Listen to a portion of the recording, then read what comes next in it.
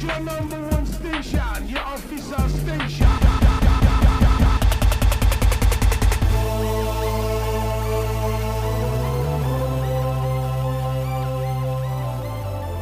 You're listening to The Itch. My name is Casey. My name is Dan. And I'm Aaron, and this week we're scratching the itch for a culmination. A really big culmination, in fact. So, if you haven't noticed, we've been biding a little bit of time the last couple of weeks, and that was strategic.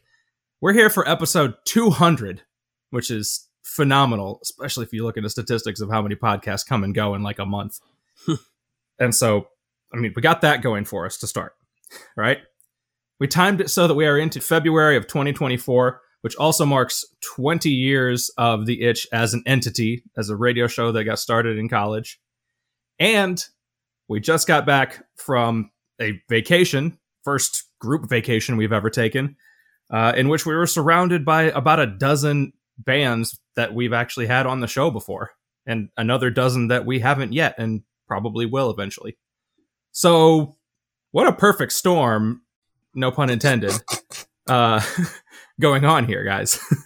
Yeah, it's awesome that my year of pestering, telling you how great it was, how much fun I had, finally paid off. You guys, got on the wait list, I guess in May, and then, finally were accepted in December or something like that. So, yep, exactly that. I was just glad that, at the end of it, it all lived up to the hype that I set forth. Yeah, so you always hear us say, little did we know back in 2004 if blah, blah, blah. Insert crazy thing here. We've done a lot of that over the years, and I think it's a huge deal that we've been able to do the radio show for as long as we have, and then turn it into the podcast due to the pandemic. So yeah, and I think that's one thing that episode 200 shows is that, no matter what, we've got staying power. We're always, as long as they don't kick us out of the radio station, we're going to show up. As long as we still like each other, we're going to continue to try to do this podcast. And obviously, we did survive vacation. Yeah, so. Exactly. And obviously, we do like each other. We just went on vacation together, so it was a lot of fun. And honestly, I wouldn't have had it any other way. Like, that was one of the most fun times I've ever had in my life, because not only was the circumstances, the concerts and everything like that, but I was with my wife and my best friend. So I can't. The only other way it could have made it better is just missing out a couple other best friends. But it was still amazing. I was so happy that you guys were able to make it, and I can't wait to talk about it. That's for sure. Yeah. Yeah. If you thought Dan spoke incessantly about Shiprocked before, wait until now when we've all three been, and most of the bands that we talk about or talk to have been as well. Oh man, we got to get somehow sponsored or something by them, because we are just too much free publicity. Yeah, I can't promise as many F-bombs as this, as the last Captain's Log.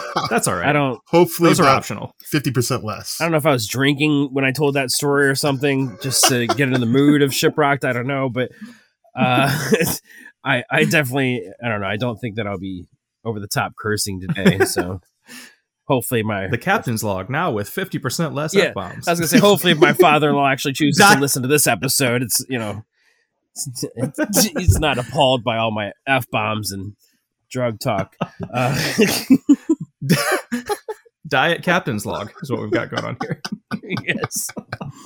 Diet Captain's Log. Yeah, I'm so glad that we could hit this milestone and do it together and have all these things come, kind of coalesce at the same time. And Shiprocked is a phenomenal experience. The whole time, as you will no doubt hear plenty, it just it felt like a big party that we were kind of in on to some degree, more so than the average attender, which is really, really cool. That's the payoff of all the work we put into this. Right. Well, I definitely agree with that, because, like you said, we have those pre-established connections from doing the interviews. I will say that our experience is a casual experience. We didn't get any kind of passes or anything like that. So when we ran into artists, when we talked to artists, that was just kind of the circumstances of Shiprocked. And so we're going to talk about that more. And the other thing I want to kind of talk about too is that we still respect artists' boundaries. Like, even though we're familiar and we have those connections, we still stress their boundaries and want to make sure that we're never making them uncomfortable or anything like that. And that's one thing I want to stress throughout this entire thing is that, yes, while the greatest thing about Shiprocked is the accessibility to artists, we also have to remember that they're also on vacation, and they're, some of them are even there with their families and stuff. And so yeah, I just want to make sure that people do know that, yes, this is part of that experience, but you still have to be respectful and mindful of the situation. What's rule number 1 there, Dan, in case anybody's not familiar with Shiprocked?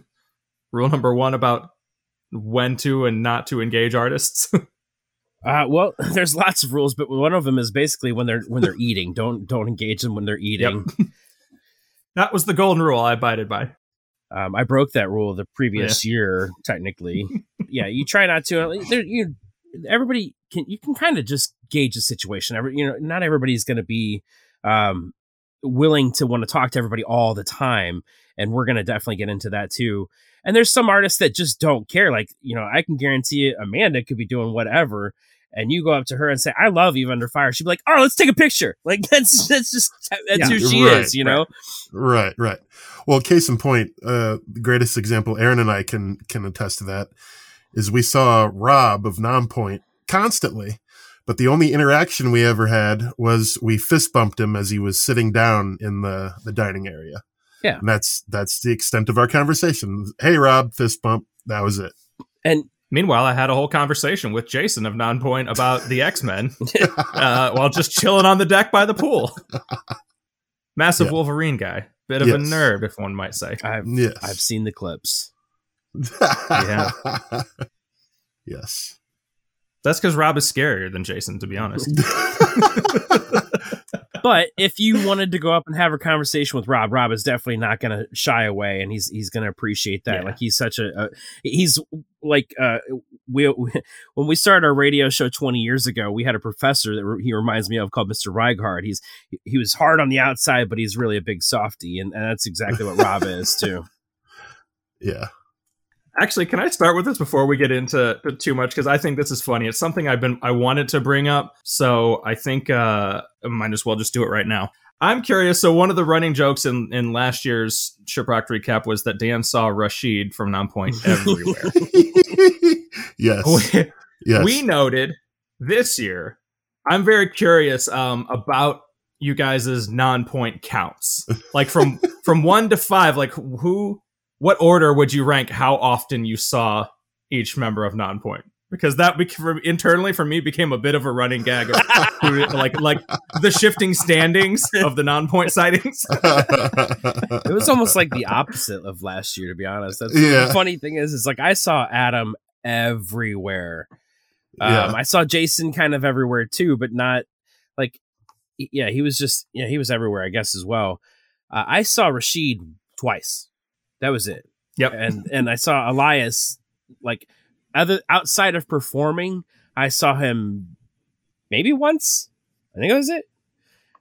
And so like, I saw, and then we saw Rob everywhere. Like Rob and Adam were out and about, moving around all the time, and I saw them everywhere. And so I was always like, "Hey, Adam, hey, fist bump, Rob, fist bump, Adam." Right. That was the same for me too. I think it was Jason the most, and then Adam and Rob kind of tied for second, and then Elias and Rashid were elusive is not the word I want to use, because Elias and Rashid are friendly, outgoing people and stuff. I just didn't encounter them much. Yeah. So, well, they said there was a time that I think it was Elias said that he was in the pizza line at 3 a.m. in the morning. Because he talked about in the stowaway. He said, he's like, "Man, that was a crazy line." He's like, "We all had fun though."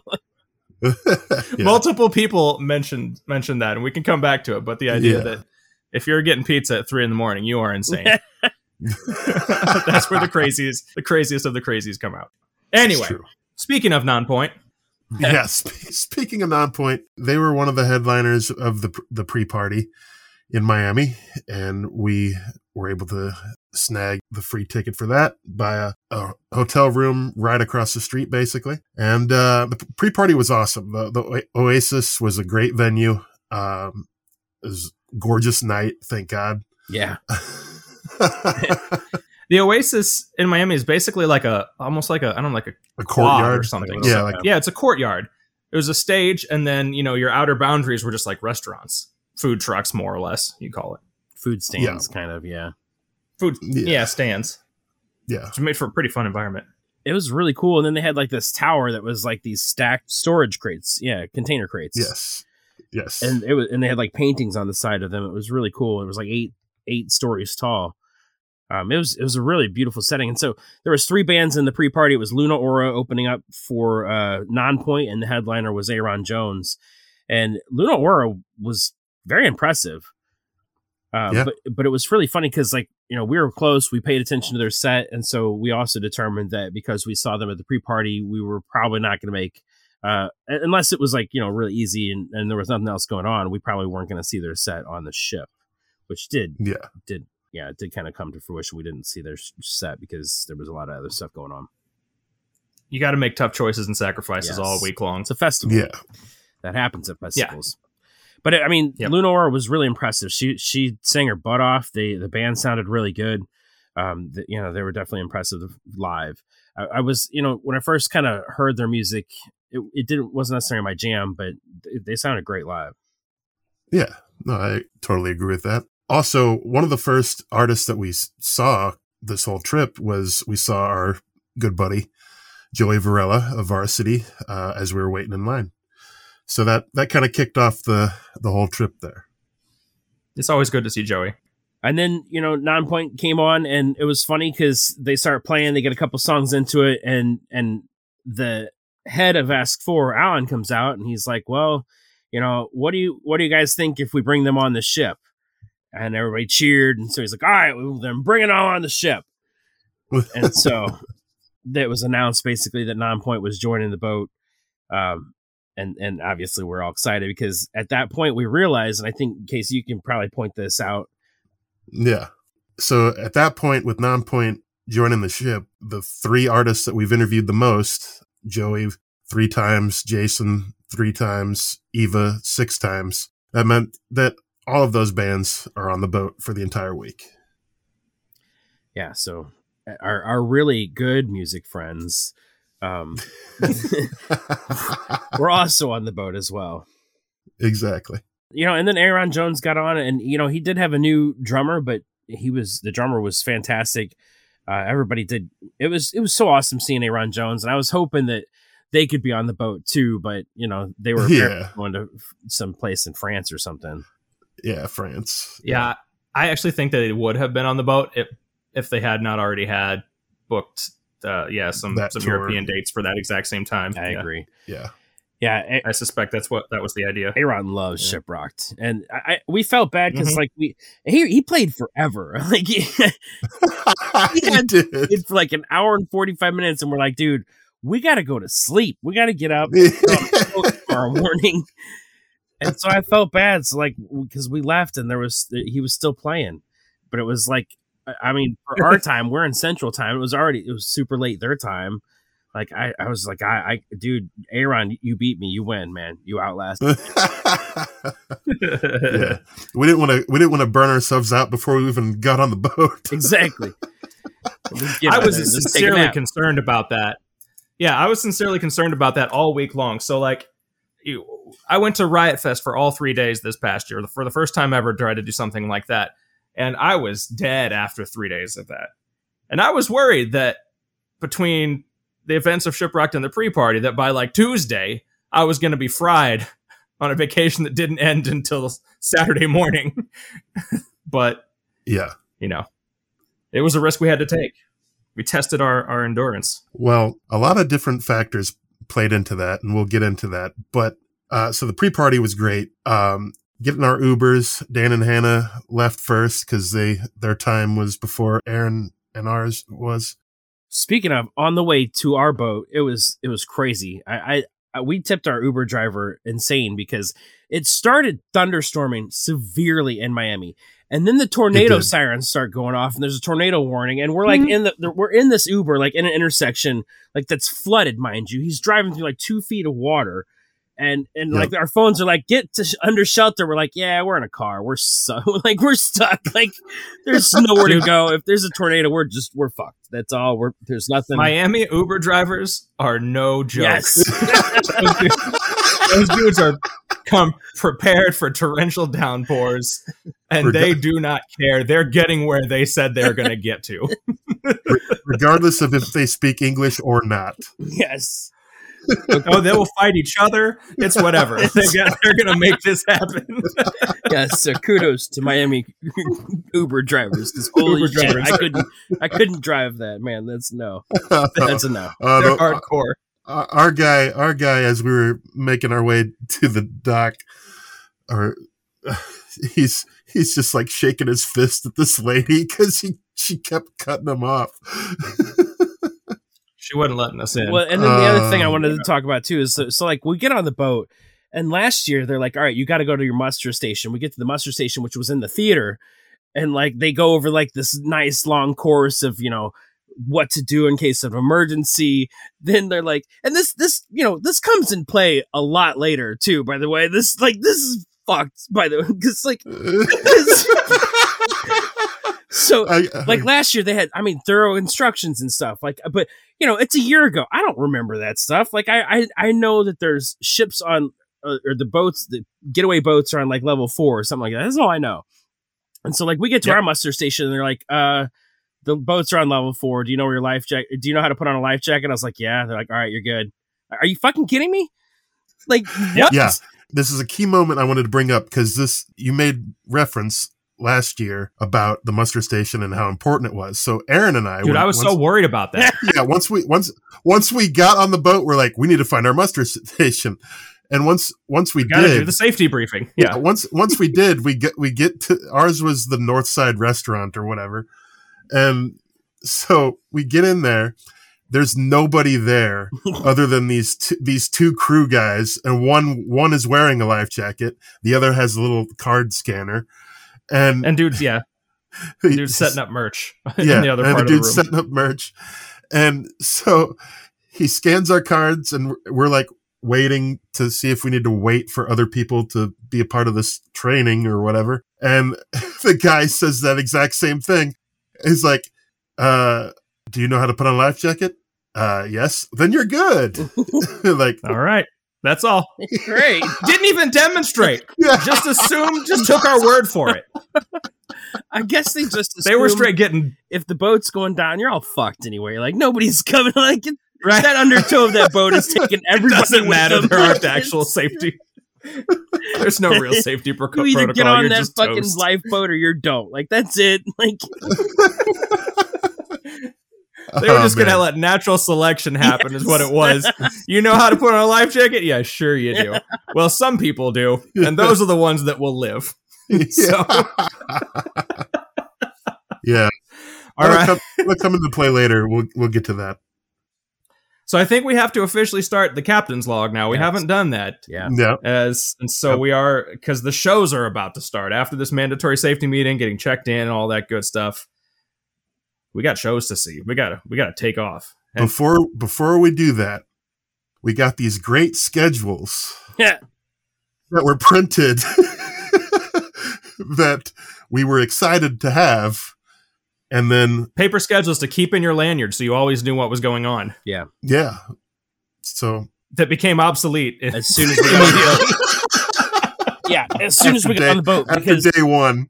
Well, no, it was as soon as we got on the boat because they changed our itinerary. We were supposed to go to Bimini, Bahamas the first day, and they're like, well, the weather is pretty crappy, so we're just going to skip Bimini and go to Jamaica, which was a great choice. And then we're going to come back to Bimini and hit it up on the way back. And also, Kid Capichi's not going to be here. Yes. Yeah. Yep, that was the other thing. Yep, we forgot to tell you. If you're here for them, sorry, they're gone. They ain't on the boat. Yep. But we had some fun anyway. We had to get started. So, yeah. Captain's log Sunday, day 1 here. Beartooth started. What? The stage. They were amazing. I was so happy that they started their set off with Sunshine because it's basically the song I need to get out of this cold or I'm going to die, and I felt that way. I felt it. It was cool. They literally wait until, or what do you call them? The takeoff band or something like that? Sail Away. Sail Away band. Sail Away. Yeah, they literally like, okay, we're ready to depart, and the band will start playing as the boat starts moving out of the dock. Yeah. Like they line it up so that's when it happens. It was really sweet. Yeah, and so they're kind of like the first headliner of the whole festival, so to speak, because pretty much there's nothing else going on. Everybody's on the boat. They really want to see how it's all set up, usually, especially if you're new. And Beartooth did not disappoint. They put on one hell of a set. Yes. More on this later, but you know, the first people that we saw when we got on this boat, a couple of guys that we talked to in episode 197, not 6 weeks or so ago. And that's the guys from Fury and Few. Yes. Chilling, said hi to them, would become a very recurring thing, and we'll come back to them later on. But I just wanted to note that was a great way to start this. And then another great way to start this, I'll pass that over to Casey. Well, and the other thing was funny too, because we were sitting there watching Beartooth about 5 feet from Johnny Stevens and like 3 other members of Highly Suspect. I just wanted to point that out because that also comes into play later. Yes. Well, Aaron and I were hungry. Dan and Hannah already had two lunches by the time we got on the boat. Like psychos. Yeah. So there's lots of food. Like 5,000. Yeah. Like every other psycho on this boat. Yep. We're just eating all the time. Anyway. Aaron and I were hungry, and we decided to hit up the burger joint. We get our burgers, put our toppings on. I take like you're including all the details, aren't you? Yeah. Yeah. Well, I take not talking even about toppings. Yeah, I take not even 4 steps, and all of a sudden I hear Casey, and it's Eva. So the whole band. Yeah, the whole band. So we walk over, find a spot, sit with her, eat our burger, and as Beartooth. The funny part being that she was trying to set her schedule up because she had things that she had to do, like artist appointments and stuff like that, which again also became obsolete almost immediately. Yeah, multiple times. But kudos to her for trying to be organized. Oh yeah. So, Beartooth, great job. Yeah, and then after them on the deck stage was Catch Your Breath. They were great. They're pretty much what I expected. You had talked about them in a previous episode. Lived up to exactly what you said. And we had great spots. Like that became quickly one of our favorite spots to stay, and we ended up being there. So basically, where we ended up seeing both Beartooth and Catch Your Breath, like if you're standing on the stage, we were directly to the right of people. So like, I don't know, we had like a side view, but I liked it because I felt closer to the people for one, and it was still sounded great. Like I think that was the other thing I wanted to talk about is that the deck stage sounded way better this year than last year. I don't know exactly what they did, or if maybe the theater was just off, and so it was in comparison, it just wasn't as good. But like the deck stage was great this year, I can't stress that enough. That every single artist sounded fantastic on the deck. Well, I think part of that, not because the sound from every single artist sounded fantastic on the deck. I can't say every single artist sounded great, but the sound. Fair enough. I think part of that was, other than the one performance that we'll get into here in a minute, the weather wasn't overly crazy as far as like the wind whipping bad, or like where the sound was able to kind of carry, I think, further than probably other times. Correct. And so the theme of this festival also was basically the back and forth from the deck to the theater. And that happened a lot this night. And so like after Catch Your Breath, we hightailed it to the theater so that we could catch Crowbot. Yeah. And another great band yes. to kick things off with, because they are high energy and just a party. Yeah, and I agree with that. And one thing that was definitely a little disappointing is because I guess we were on the boat, they couldn't bring all their theatrical stuff, which makes sense. That's a lot of stuff to pack. But it took a little away from their show, because when we saw them in Upheaval, their intro and him popping out of that plant thing was just incredible. Yeah, the egg. Yeah, that's it. Yeah, he hatched out of an egg. Yeah, the dragon egg. Or whatever. It was awesome. It was reduced shenanigans in the Crowbot set, but it was still a good set. Agreed. And speaking of Crowbot, we saw Brandon in the cafeteria everywhere all the time. Brandon Yeah, I think Brandon from Crowbot might have been the guy I saw the most of anybody. He was in top tier at least, and like 2/3 of it was in the cafeteria. Like, and yet he doesn't. My look man's like was living at all. Right, He's he must have been dude, burning yeah. calories like nobody's business. Well, Yeah. I mean, He's like, the I way did. he moves up on stage, there's no doubt about that. That's true. Need fuel. Yes. So this Sunday was tough because I don't know what you guys' feelings are. For me, there were 2 back-to-back sets that we saw late at night that set the bar so high that very few things kept up with them for the rest of the trip, and that was wild. Yeah, because after Crowbot, we hightailed it back up to the deck stage. I don't know if you guys followed, but I know me and Hannah made it up there, back to our spots actually, which was lucky, I guess. But I was really excited because this is the first time that I actually have been able to see From Ashes to New. I've been in love with this band since like 2016, and I'll be quite honest, like I was quite naive because they all came out with apparently like this black body paint on their necks, and like Danny had it all down his sleeve. And I thought they like covered up his tattoos and stuff. I'm like, wow, they all got matching neck tattoos. Holy cow, that's weird. I can't believe the band did that. And then when I ran into Danny, like I don't know, like a day later or something near the burritos, I saw him and he didn't have the tattoo, and I just was like, whoa, you don't have the neck tattoo? And he's like, yeah, it was just body paint. And I was like, oh, I'm an idiot. So it like led to a conversation though. It was just really funny. Yeah. Like he was a super nice guy, but I was so excited to see them live because we've had Maddie on the show. It was a lot of fun. They've been high energy. I just have been looking forward to seeing them live, and they did not disappoint. It was such a great set. I think that part of that, as you bring it up, illustrates the difference in how the three of us approached this whole week. Dan and Hannah, they knew where they like to see shows from on the deck, and they spent a good chunk of their time on the deck. Yeah. They would hunker down, and they were staying there for a lot of days. Yeah, we're short. We actually realized that me and Hannah realized that you and KC have completely different concert experiences because you guys are tall. I think you're like 6'3", Aaron, and KC 6'7". 6'1". Okay, so yeah. I'm 5'6", Hannah is 5'2". So we have completely different concert experience because like when we're going to a festival and we need to see a band, like we have to get there early. I got to get there to make sure I can actually fucking see because all these trees end up standing in front of me and I can't see a concert if I'm ducking behind a tree.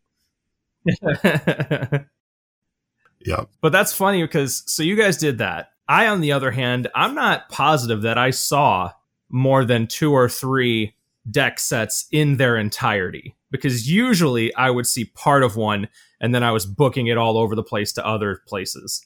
Like I was just on an adrenaline rush all week long because I was bouncing back and forth between the stage, the theater, and the pool, and the lounge, and the cafeteria, and just like wherever. And KC, he would be a little bit in different places, but usually once he got to a place, he stayed there for the whole set because KC is a completionist documentarian and wants to record sets on his phone so he can watch them later. So he liked to get, start to finish when possible. It is funny that you mentioned that, though, because like me and Hannah became like everybody recognized us because we were at the same spot, the same place, almost every fucking show. Like, oh, hey, you built a posse, the stage side posse. Yeah, we'll get into some of my spots as we move along here, but. Before we get on to Monday, I have to talk a little bit about 2 sets we saw Sunday night that were honestly 2 of my favorite sets of the entire week. Yeah. Which is, I mean, it was a high bar right off the bat. Yeah, which is crazy because it's 10 p.m. when this starts, and we had already had a full day of getting situated and seeing shows and all this stuff. But The Warning in the theater, first time I've ever seen The Warning. Been hearing hype about them for ages.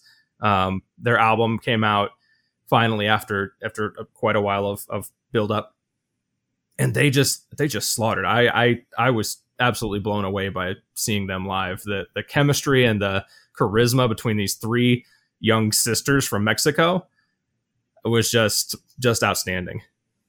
Yeah, they sounded great too. We had seen them before at Point Fest, but I think that they just continue to get better as musicians and performers. To be honest, like I was just very highly entertained by the drummer this time. Like her facial expressions were just killing me. Yes. And I think that's a great observation, is that they are a band that is absolutely continuing to improve and gain in stage presence as they go on, which is awesome because they're still very young. And I feel like they're already performing at a very high level. And then the second set, the one I saw after the warning, was a midnight set by Dead Poet Society, guest 199, old Jack Underkoffler. This is another band. I've seen them before, but they, with the new songs and their new album Fission incorporated into their set, the term I used was leveled up. Yeah. It was like they were good before, they're even better now.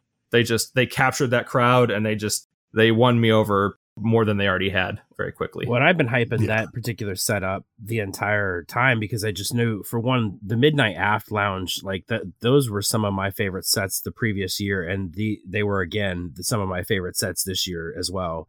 Like, I don't know what it is about people at midnight when I don't know if it's just because we're running on pure adrenaline at that point, or maybe you're half drunk. I don't know, but it just ends up being a very great atmosphere for a rock festival, to be honest.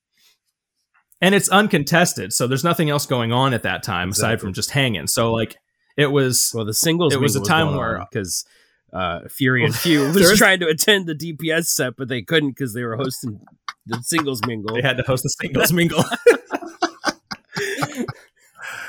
Oh man! But for us, it was no problem. Yeah. I was like, I will remain single. I need to see DPS. This is more important right now. I will mingle later. If I was going to meet somebody, my future wife would be at DPS too. Right, she would be here, not at the mingle. She would be at DPS. I know how to play this game. What made that so funny is one of the guys is married and the other guy's been with his girlfriend for like 10 years. Yeah. I mean, they were very not single. Yeah, they were just assigned that. It wasn't like it was because they were supposed to be single. I think it was just. I know, but that's still funny to me. Yeah. But DPS was killer. The warning was killer. I know Dan had a little bit of outside action with a whole nother set in between the two of those. Yeah, that I only caught the slightest smidgen of. Well, I was curious. I had to stop by and see a little bit of Killswitch because I was a huge fan of that band when Howard was with the band, and I wasn't sure if I was going to give him a chance. We did see a couple songs because, like you said, I was definitely prioritizing The Warning and Dead Poet Society. So we saw a couple songs in between getting like food and stuff. And yeah, they were definitely impressive. They were so impressive that we decided to make their full set the next time around. And the next time around, they were incredible. Like, I watched the entire set. They're amazing. A lot of, I was really impressed with how many artists were there to watch Killswitch engage. Yeah.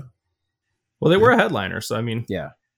My only Killswitch engagement, as it were, was actually hearing Jesse on artist Q&A panel they did on the last day. I heard him there more than I saw the Killswitch sets. But he was very humble and very very warm, and I appreciate what he had to say at that period as well. All right, so Captain's Log Day 2, we're on to Monday. Monday started off with some non-concert events, but Dan has an observation. Well, I was gonna say Monday also was the day where the weather started coming into play. Yes. And we'll get into a lot more of that, but yeah, it was the events that like we were kind of telling the guys last year, and I think I had talked about with the band feud, and so those were the ones that we were kind of talking about that we wanted to participate, or at least attend, if not participate in. So we had two events, both involving bands, and both that we had to check out. First of all, Winona Fighter, our pals, they were hosting Bloody Bingo. And I've never been to a bingo game before. It sounded like an old person thing to do. It was not. It was the funniest bingo I've ever been a part of. And after that, there was the band feud, wherein Bad Flower and I Prevail basically played Family Feud against each other. Yes. Now, there was a special guest that hosted both of these that was not originally announced to be part of this cruise. Yes. And now I see the floor. Yeah. So the cruise director for the previous, like, I don't know how many years, has been Cookie. And Cookie actually retired from Carnival in like November or something like that. And he told the story when he first came out. He said, when I first retired from Carnival, Alan called me and said, well, you're not getting rid of us that easily. Sorry. You're not retiring from us. And so they made sure to bring Cookie back to host these events. And there's nobody better I've ever seen host events than Cookie. Like, this dude is the funniest fucking person I've ever met, like seen, like come across. Like, he is just hilarious. Cookie is massively charismatic. He's incredibly flamboyant and comedic, and he make everything that he was part of that I saw was probably multiple times better than it would have been without him there. Yes, agreed. Yeah, he was hitting on all members of Winona Fighter. he was hitting on all the approaching winners of the bingo. He did prank called a man's wife who was supposedly asleep in her room. He straight up prank called her and put it on the audio over the whole theater. Oh man, glorious! Yeah, masterpiece, masterful work. Yeah, and I mean, it was funny too because like it was like night and day with when the actual cruise director Jake, we just kept calling him Jake from State Farm because he sounded like this just basic ass. He kept saying Jake dude. From Carnival. Yeah, he's Jake like from Carnival. He kept saying Jake from Carnival. We're like Jake from State Farm. Stop it. Get it right. Yeah. And then you have Cookie on there who just will have you laughing by the end of the announcement. He's cussing on the intercom. Yeah. Like, even when he's waking your ass up on debarkation day, you're like, all right, man, I still love you. You're hilarious, but I'm mad you're waking me up. Oh man. So those were fantastic events. I had a blast watching Cookie and Winona do the bingo, and the band feud, as promised by Dan, lived up to the hype. Yeah, and the line for that was insane. Yeah. I thought the line last year was long. Holy cow. The line for band feud was insane. So if you ever want to attend these events, make sure to go early. Yep. When you pair two headliners against each other, then I mean, well, I to this day I still don't understand why Band Feud is not in the theater. Like, it's one of those most popular events. Agreed. And it should be in the theater. Like, everybody can see, everybody can hear. It needs to be in the theater. Fully agreed. So that's just maybe in the feedback we'll put that. You don't need to stand. Everyone can stay seated. Yes, it's all good. That would be ideal. But then to Dan's point, weather became a factor. So Scene Queen had a 4:00 set, and that poor girl had to stop and start 3 times. Yeah, before she got to complete her set. And unfortunately, because she kept getting rain delayed. Everybody thought that her set was just canceled, and so they left. And like, most of us went to go wait in the line for Sleep Theory, and it was so funny because apparently when her set restarted, she herself made them make an announcement over the intercom saying that, hey, her set's back on, go back and see her. Yeah. I didn't hear that, and if I would have probably gone back. I did, but we were already in line, and the line was ridiculous, and I didn't want to miss Sleep Theory. Yeah, Dan was all about seeing Sleep Theory on this. It also didn't help. This is where the merch line and the theater line crossed for the first time, out of many. Yeah, the merch line was ridiculously long. Yes. To start with. What is going on? I don't need to wear a t-shirt that bad. I'm sorry. I've never seen people so eager to spend their money and wait in line forever. I heard stories of people waiting in that line for at least an hour every night, at least an hour. Why? Nope. Yeah, I got too much stuff to do to wait in line for that. I didn't. I went there when they were almost closed, and nobody was in line. Same. We did a meet and greet, and Aaron got free roam of the. I just went right on in there, and there was nobody there. I was like, let me get that Fury and Feud t-shirt, sir.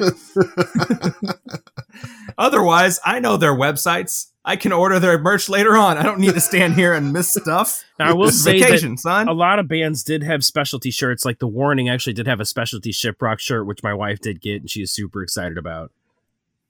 Nice. Hey, good on your wife. Yeah. Good job, Hannah. Yonika was also a victim of bad weather on the main stage. Yeah. Because her set was after Seeing Queens. She also kind of had some delays and technical issues. that really kind of put a damper on her set. So I really felt bad for those who had to play on that stage that day, particularly. Yeah.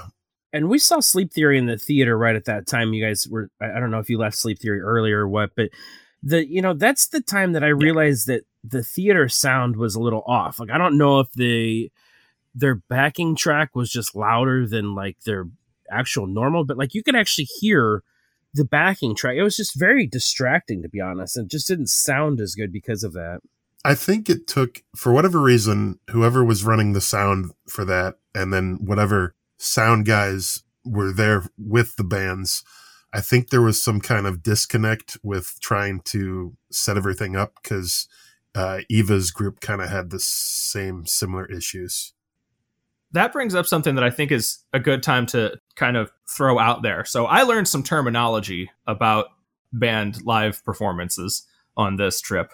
And one thing I learned was that if you're going on Shiprocked, you should not necessarily expect the most technically proficient or well-prepared shows.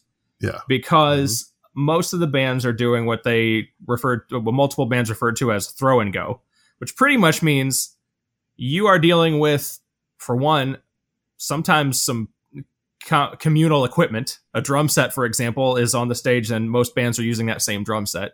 You're probably dealing with either a sound board or a sound guy or both that are not yours.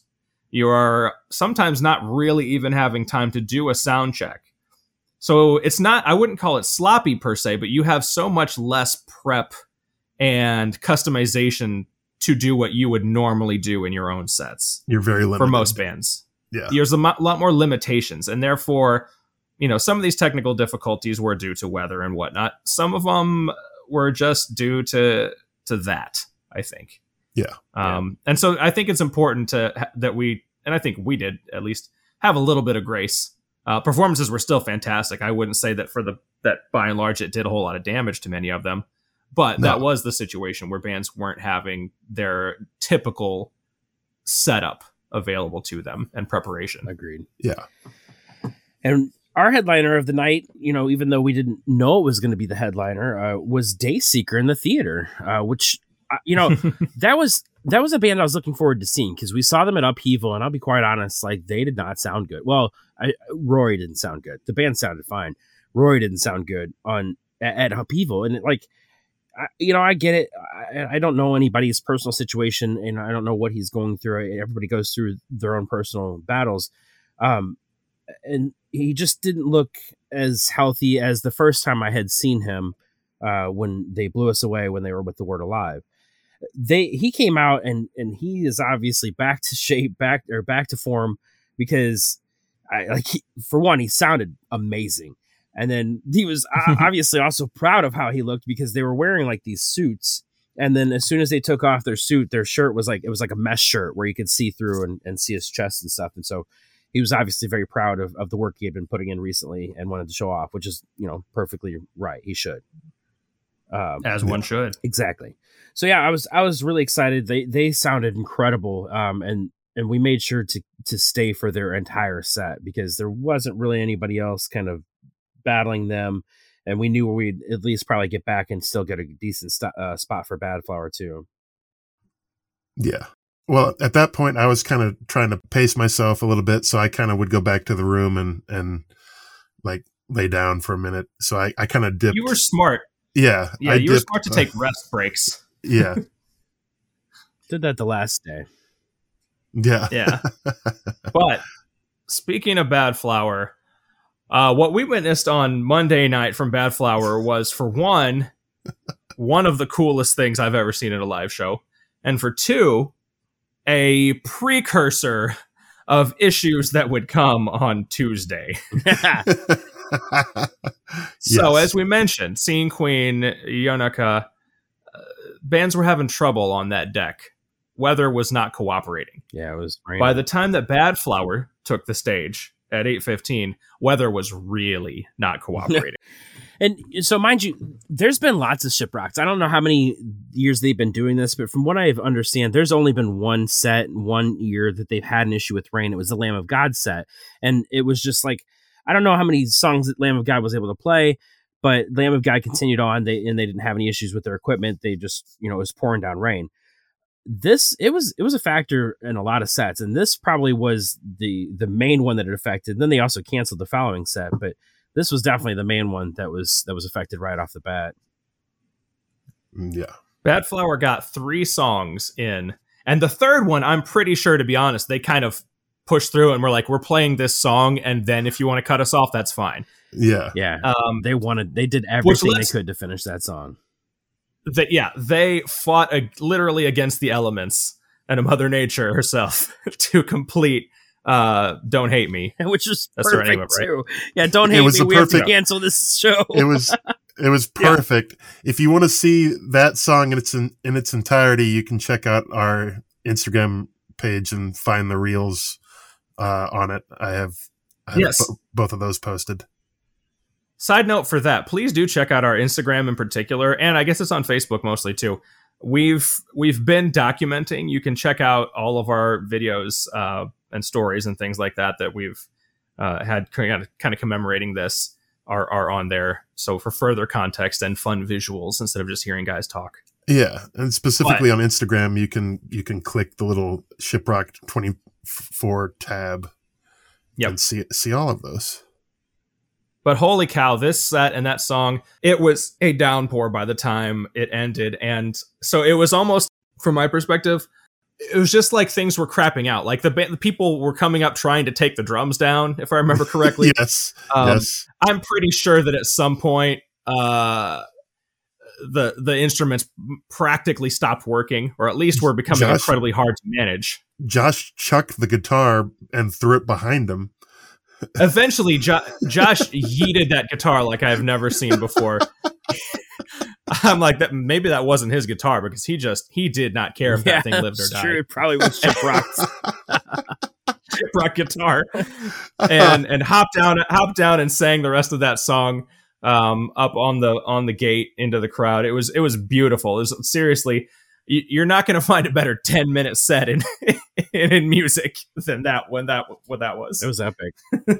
Later on, Joey said that he was having the time of his life, but on my video for that song, he does not look thrilled at all to be playing in the rain.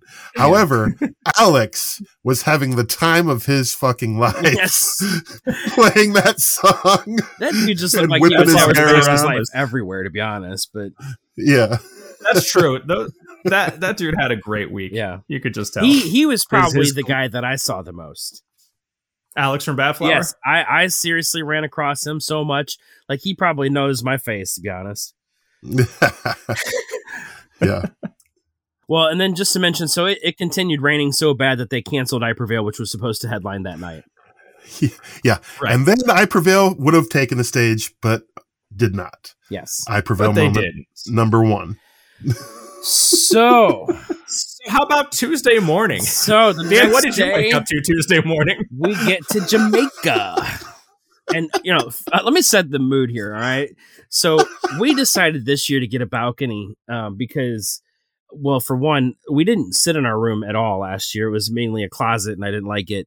And so we could afford a balcony, and we decided to go for it. And I loved it. It was really nice to just be able to sit down and just kind of take a breath and let everything kind of, just go to the wayside for a second and just relax and take everything in. So I did that when we woke up in the morning. We kind of communicated with them that we were going to go get breakfast, and we we're going to go. Our plan was to go get breakfast, go get our swim stuff on, and then go to Margaritaville, hang out there, drink a little bit, swim in the beach, and that was and then just for like an hour or two, and then go back to the boat.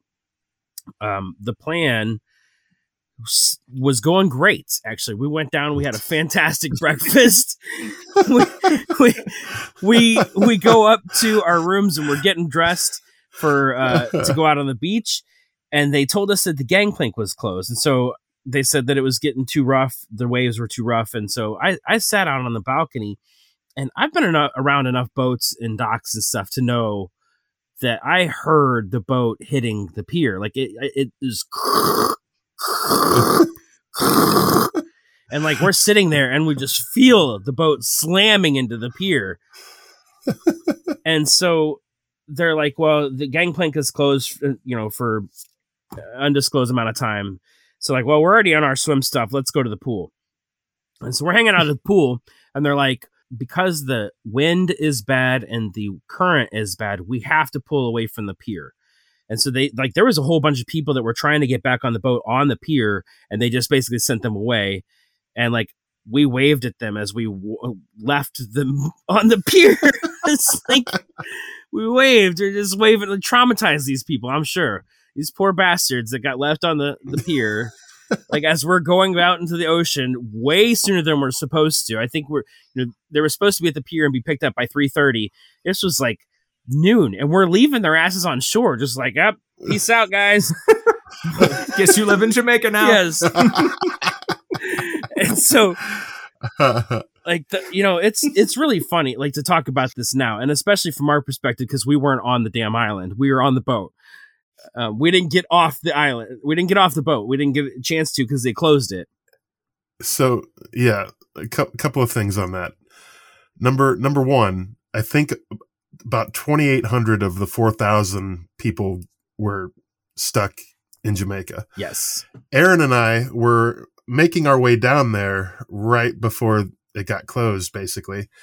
And I'm so glad. As we exit our room, we look around and all of the staff starts putting on life jackets. Yeah. No, this was right after they had come over the intercom saying, Shiprocked guests. They're just basically they were like, there's nothing to worry about. Like, everything is okay. We open the door, everyone out in the hall has life jackets on. I'm like, conflicting messages here, guys. So when the boat got out to the bay and a little bit further away from the pier, they came over the intercom and they told their staff, we're going into full emergency protocol. Please attend your emergency stations. And every one of the crew members starts putting on their life jacket. And so we're at the pool, and I'm actually chilling there with Eva and Rob. And we're the guy that's overlooking the pool. He puts on a life jacket, and I was like, dude, should we put on a life jacket too? He's like, nah, you guys are fine. Yeah. Okay. If you say everybody's so, going man. about their business. Yeah, all the attendees are just going about their business. Meanwhile, the crew is just looking a little more concerned visually due to those life jackets. So Aaron and I, now that we know it's closed and we can't do anything, we go to meet you up on the pool deck. And as we get in the elevator, this guy who speaks very broken English says all important words. The ship, the dock, a boom is broken. Yeah, it was, and broken. He was accurate. Yeah. That ship jacked that port up. So yeah, we basically pulled out to the bay, and we were waiting for another ship to leave. This other ship was supposed to leave at about 3. They didn't leave till 5, so we didn't go pick up those people until about like 7 or 8ish, because like we kept trying to go 7, back into the bay and back into the pier, but the waves and the current were still too bad, so they pulled back out into the bay. Like, I swear to God, we circled like 3 times before we finally pulled into that pier. And so, like, especially for the pier, that had to be traumatizing, especially seeing the boat come back, like, no, there, it's coming. Yeah. Oh, there it goes again. It's leaving. It's like those poor people. To reiterate, to reiterate here, the ocean threw our boat at Jamaica and then created such unfavorable circumstances that we had to leave our people there for half the day. And that was just kind of that for the day.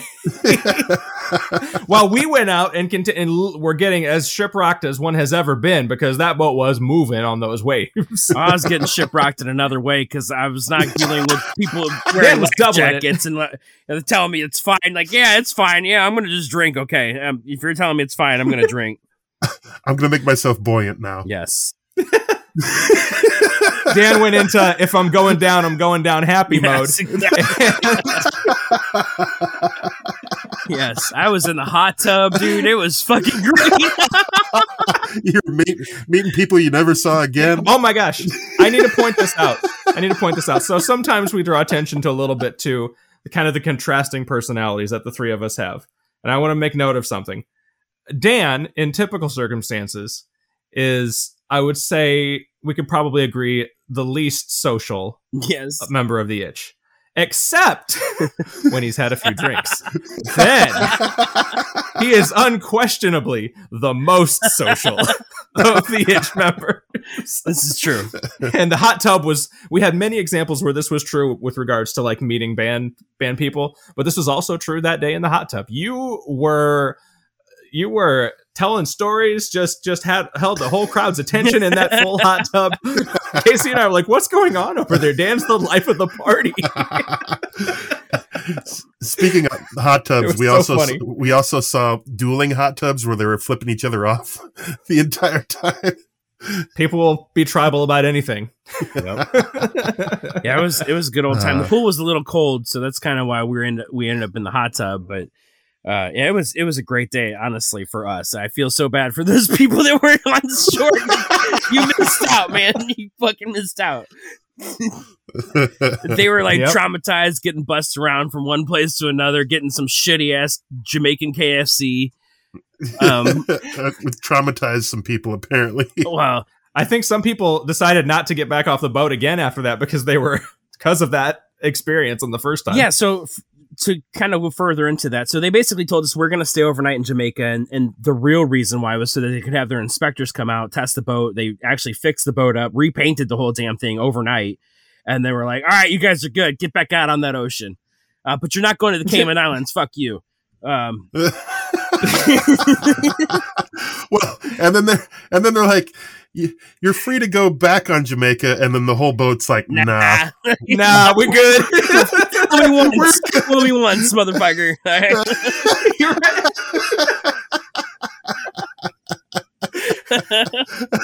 The ones that did get off the boat are like, no, I already spent 10 hours on the island. I'm good. My favorite, we didn't mention this, my favorite, if you really want to get like, I don't know, I guess it was probably a reel, so it's probably not even out there anymore, but our favorite was AJ Channer. He like sings this song, and at the end he's like, where's the boat, man? Where's the boat? Where's the boat? Of all the people that got stranded on Jamaica, I think AJ Channer, guessed 198, mind you, of Fire from the Gods, probably had the best time out there. Oh yeah, he and his wife had the best time the whole week. Yeah. They had the most fun. And I told They you had this. the best time. I'm telling you, there is something about when you have young kids and you got like just get away from them. There is like a new sense of freedom that you haven't experienced in a long time. And man, they definitely were loving every single minute of that Shiprocked. Yeah, They sure were. they were. All right, so let's get back to the events on the boat.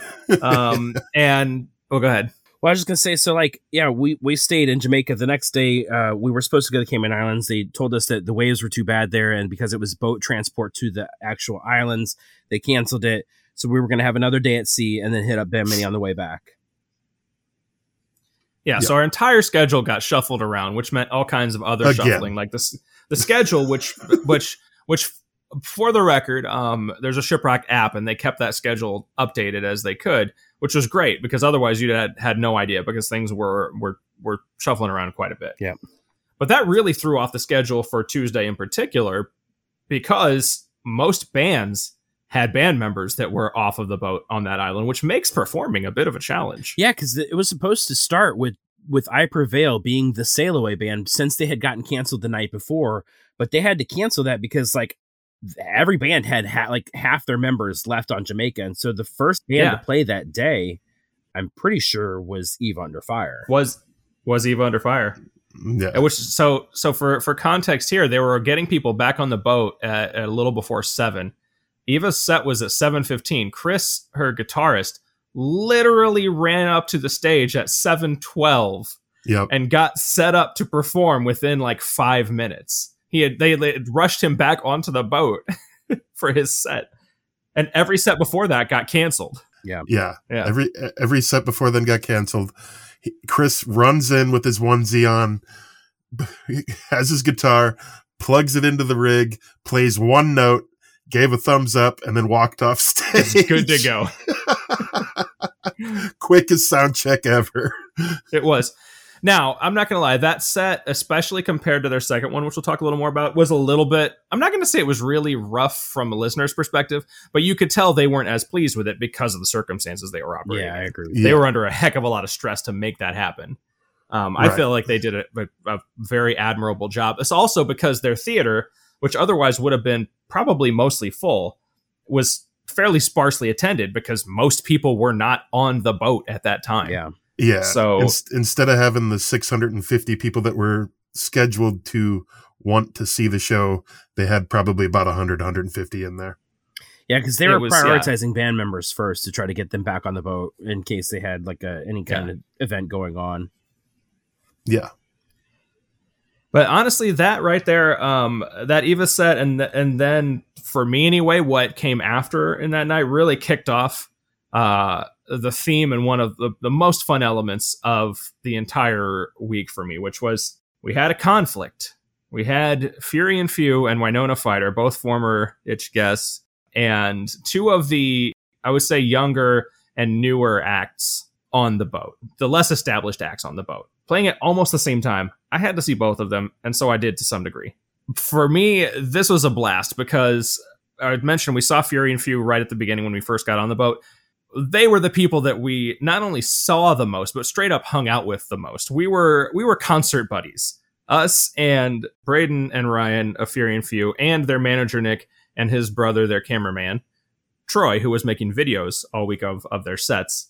And to me, that made this whole experience like that much cooler, getting to actually like check out new bands with a band. And so we just hit it off really well with those guys, and they were kind of just our concert companions. We'd see them everywhere and seemed to have similar taste in where we wanted to be and when. And so it was awesome. Not only that, but Aaron got a little taste of what it is to be me, because Nick walked straight up to him and say, "Hey, are you Aaron from the Itch?" And Aaron's like, "Excuse me?" I was recognized. Yeah. Yeah. It's crazy. Yeah. It was famous. Super fun. We both got recognized once on the boat. Yeah. But them and Winona, and it was great times. I know Dan was a little bit elsewhere.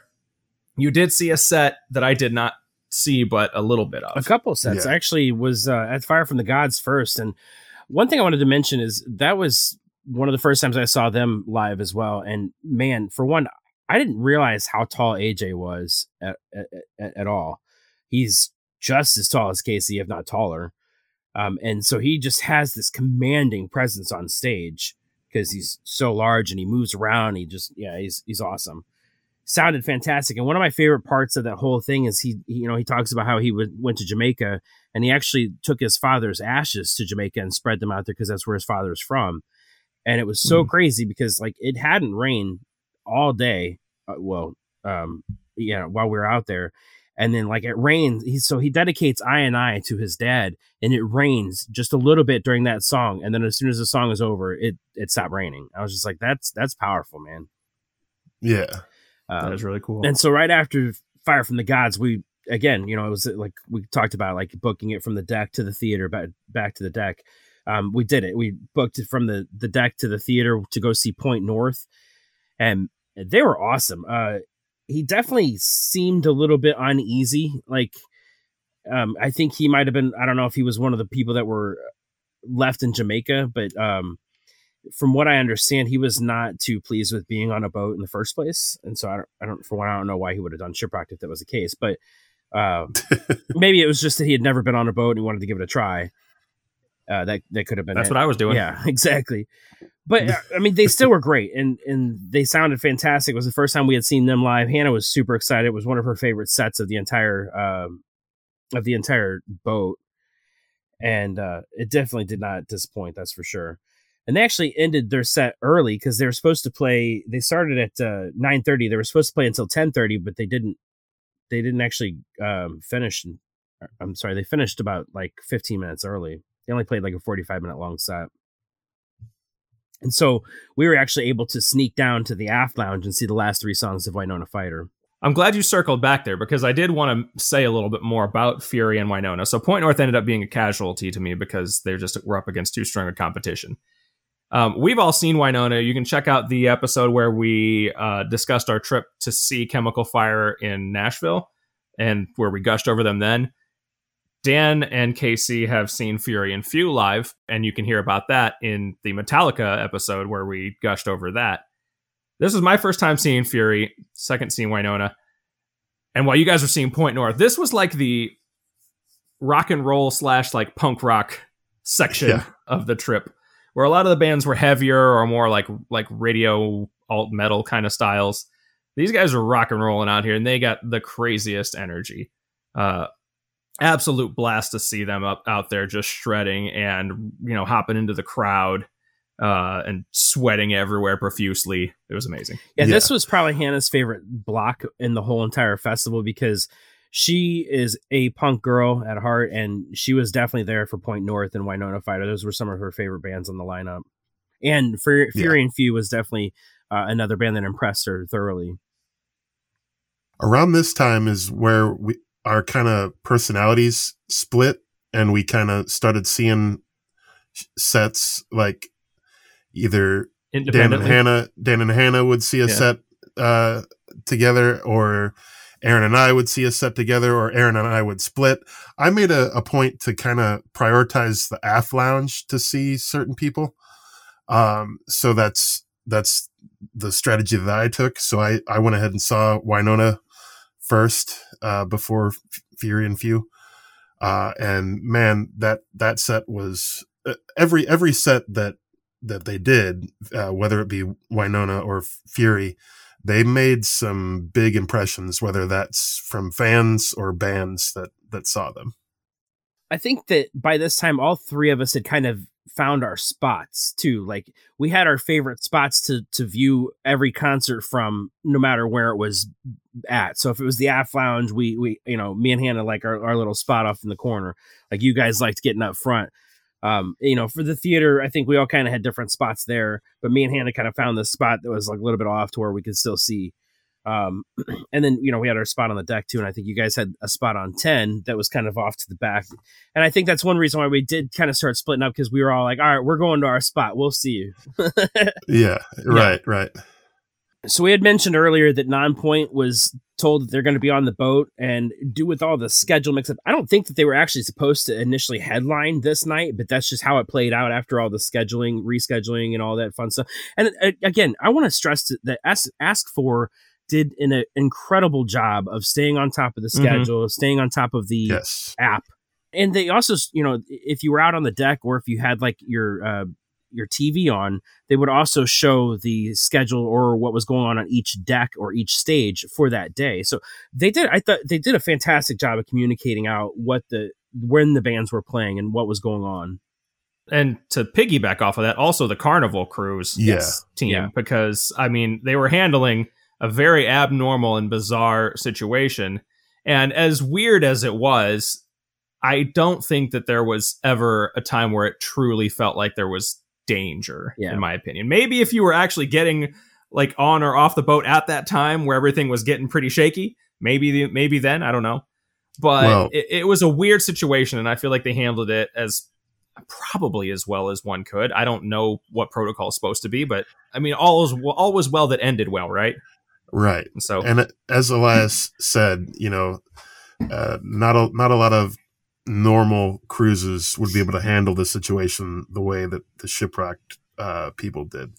Yeah, the Shiprocked people took it in stride, because everybody's there to have a good time, see good music, and just party with each other, and that really played into that effect. And like even Cookie said, he's been doing several cruises. He's been, Cookie's been on lots of cruises. He was a cruise director for 17 years or some shit.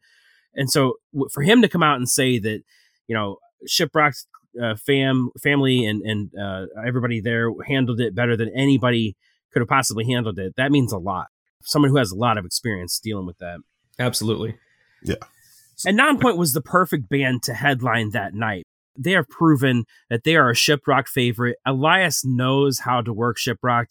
And the one thing that is definitely evident is that every band member of Nonpoint, no matter how many times you see them, they're always willing to still talk to you, still, be friendly in some fashion or another, no matter what the situation is. They're always outgoing. They're always open for their fans. And I think that's why Shiprocked absolutely loves them, because they are like that. They are open. They are there to have a good time. They're there to enjoy the fans. And they did not disappoint.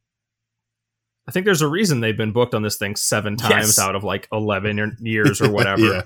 Like that's wild. And I also want to note, to your point about Elias knowing how to, well, and all of them knowing how to handle the Shiprocked in the situation, they did something that I love when bands do, and that is strategically place your songs to make a statement about their circumstances. They kicked off their set with "What a Day." Yep. Because that is what most people were saying after finally getting back on board this ship from Jamaica. Yeah. And that was a very intentional choice on their part, and I thought that was brilliant. Yeah, and it was awesome watching them. Even though we saw them at the pre-party, it was great watching their set. I almost got taken out by a tumbler that dropped from I don't even know how many floors above. It was about 1.5 feet away from me. All of a sudden, I hear tink, and metal tumbler that would have hit me in the head. So Casey truly had the most dangerous experience of the day. Yes. Almost getting hit by a tumbler. Yeah, it's funny. Like, we were on that rail all week, and like that's a huge responsibility to make sure you're holding on to your glasses. And if you can't handle that responsibility, don't hang them on. Don't put them over the rail. Like that's all it is. True dat. Yep. Because like I had I was mad Pepsi paranoid or a beer in my hand all week, but I didn't drop shit.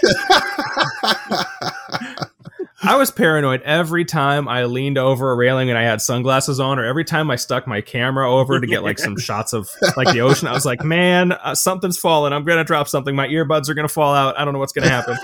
I was mad paranoid the whole time. Came back with everything I left with. All was good. There you go. Same. But Nonpoint killed it. They were getting rained on during their set too. And Jason noted that, due to some of those circumstances, it wasn't necessarily their most fun set. But, they still killed it. Like, those guys are pros. Yeah, you could tell that they were definitely timid about moving around. And because the stage was super slick, they didn't actually put, like until it really stopped raining for the rest of the week, they didn't put down these rugs. They, I think it was the next day, they put these, like, runners down on the stage to make it to give it a little bit more traction. Because they were going out there and toweling down the stage, like, in between every song. And it's like, you guys are wasting your time, for one. Because it's just going to get wet as they're playing it. But yeah, and it's for a band that likes to jump around as much as Nonpoint. Like, I could definitely understand his apprehension. Absolutely. Yeah. But yeah, they killed it. They were definitely a favorite. Like, everybody walked away from that set just talking about it. And I'll be honest, like, that set was so good for me. It was one of the best Nonpoint sets I've seen in a long time. Like, we had thoughts about going to see Cassie yet, but at the same time, like, I didn't think that they were going to top that. So I was just like, I'm good. Let's go get some sleep. Good call. Aaron and I went ahead and saw it. I had to. So I thought that this Shiprock did something pretty interesting, which is they booked Cassiette, Yonica, Scene Queen, and Luna Aura, who, while all different in their own rights, do have some certain overlap in their vibes. Frankly, I kind of wanted to compare and contrast and just like see what the differences in sound were and in vibe and all that. And Cassiette was pretty impressive. Like I said, we said Scene Queen and Yonica got off to kind of bad starts, not due to any fault of their own per se, but due to weather. Cassiette didn't have that problem. She was in the aft lounge and she was the party because there's nothing else going on at 12:15. So that place was packed and she was rocking it. She did a good job. I don't know that she's an artist that I'm going to go back to as often as some of the others. She was one I was intrigued by going into it because I've liked some of the stuff I've heard of her. But I thought she did solid work in there. To do a quick band blender, think In This Moment in Pink. Okay. That's fair. Yeah, that's pretty fair. Yeah. We got to catch that set with our buddy Nick, Fury and Fuse crew.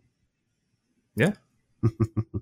While we're on bits that we do sometimes, I started to do a shirt alert and it lasted like an hour and then I said, forget it, I'm done. But I will tell you what I found. Shirt alert, this will last about 8 seconds. 2 Step Brothers t-shirts in line. Don't know why there are 2 different people wearing Step Brothers t-shirts. That's a weird thing to happen in a span of a few minutes. Some guys wearing Goldschmidt and Nolan Arenado jerseys, so respect to St. Louis. Gotta love those. A woman dressed as some type of cheetah / volcano. She had stuff going on her paint and on her dress, and it was wild. She had different body paint every day. She was a body paint artist. It was phenomenal work. She looked super cool.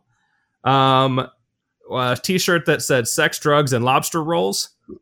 That's probably from a restaurant or something, but I've never seen it before, and it was funny. And then my favorite, which we saw multiple variations of, which was shirts that said F. Ronnie Radke. There were a lot of those shirts. There were a lot of those shirts. Goodness.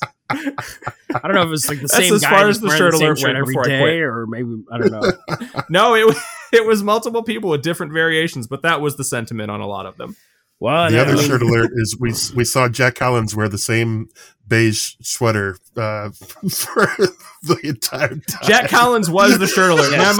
My man wore the same thing all week when he was out and about, and I respect that. I can't remember what band mentioned Falling in Reverse on Shiprocked, and they got booed. It was during Band Feud. Oh, right.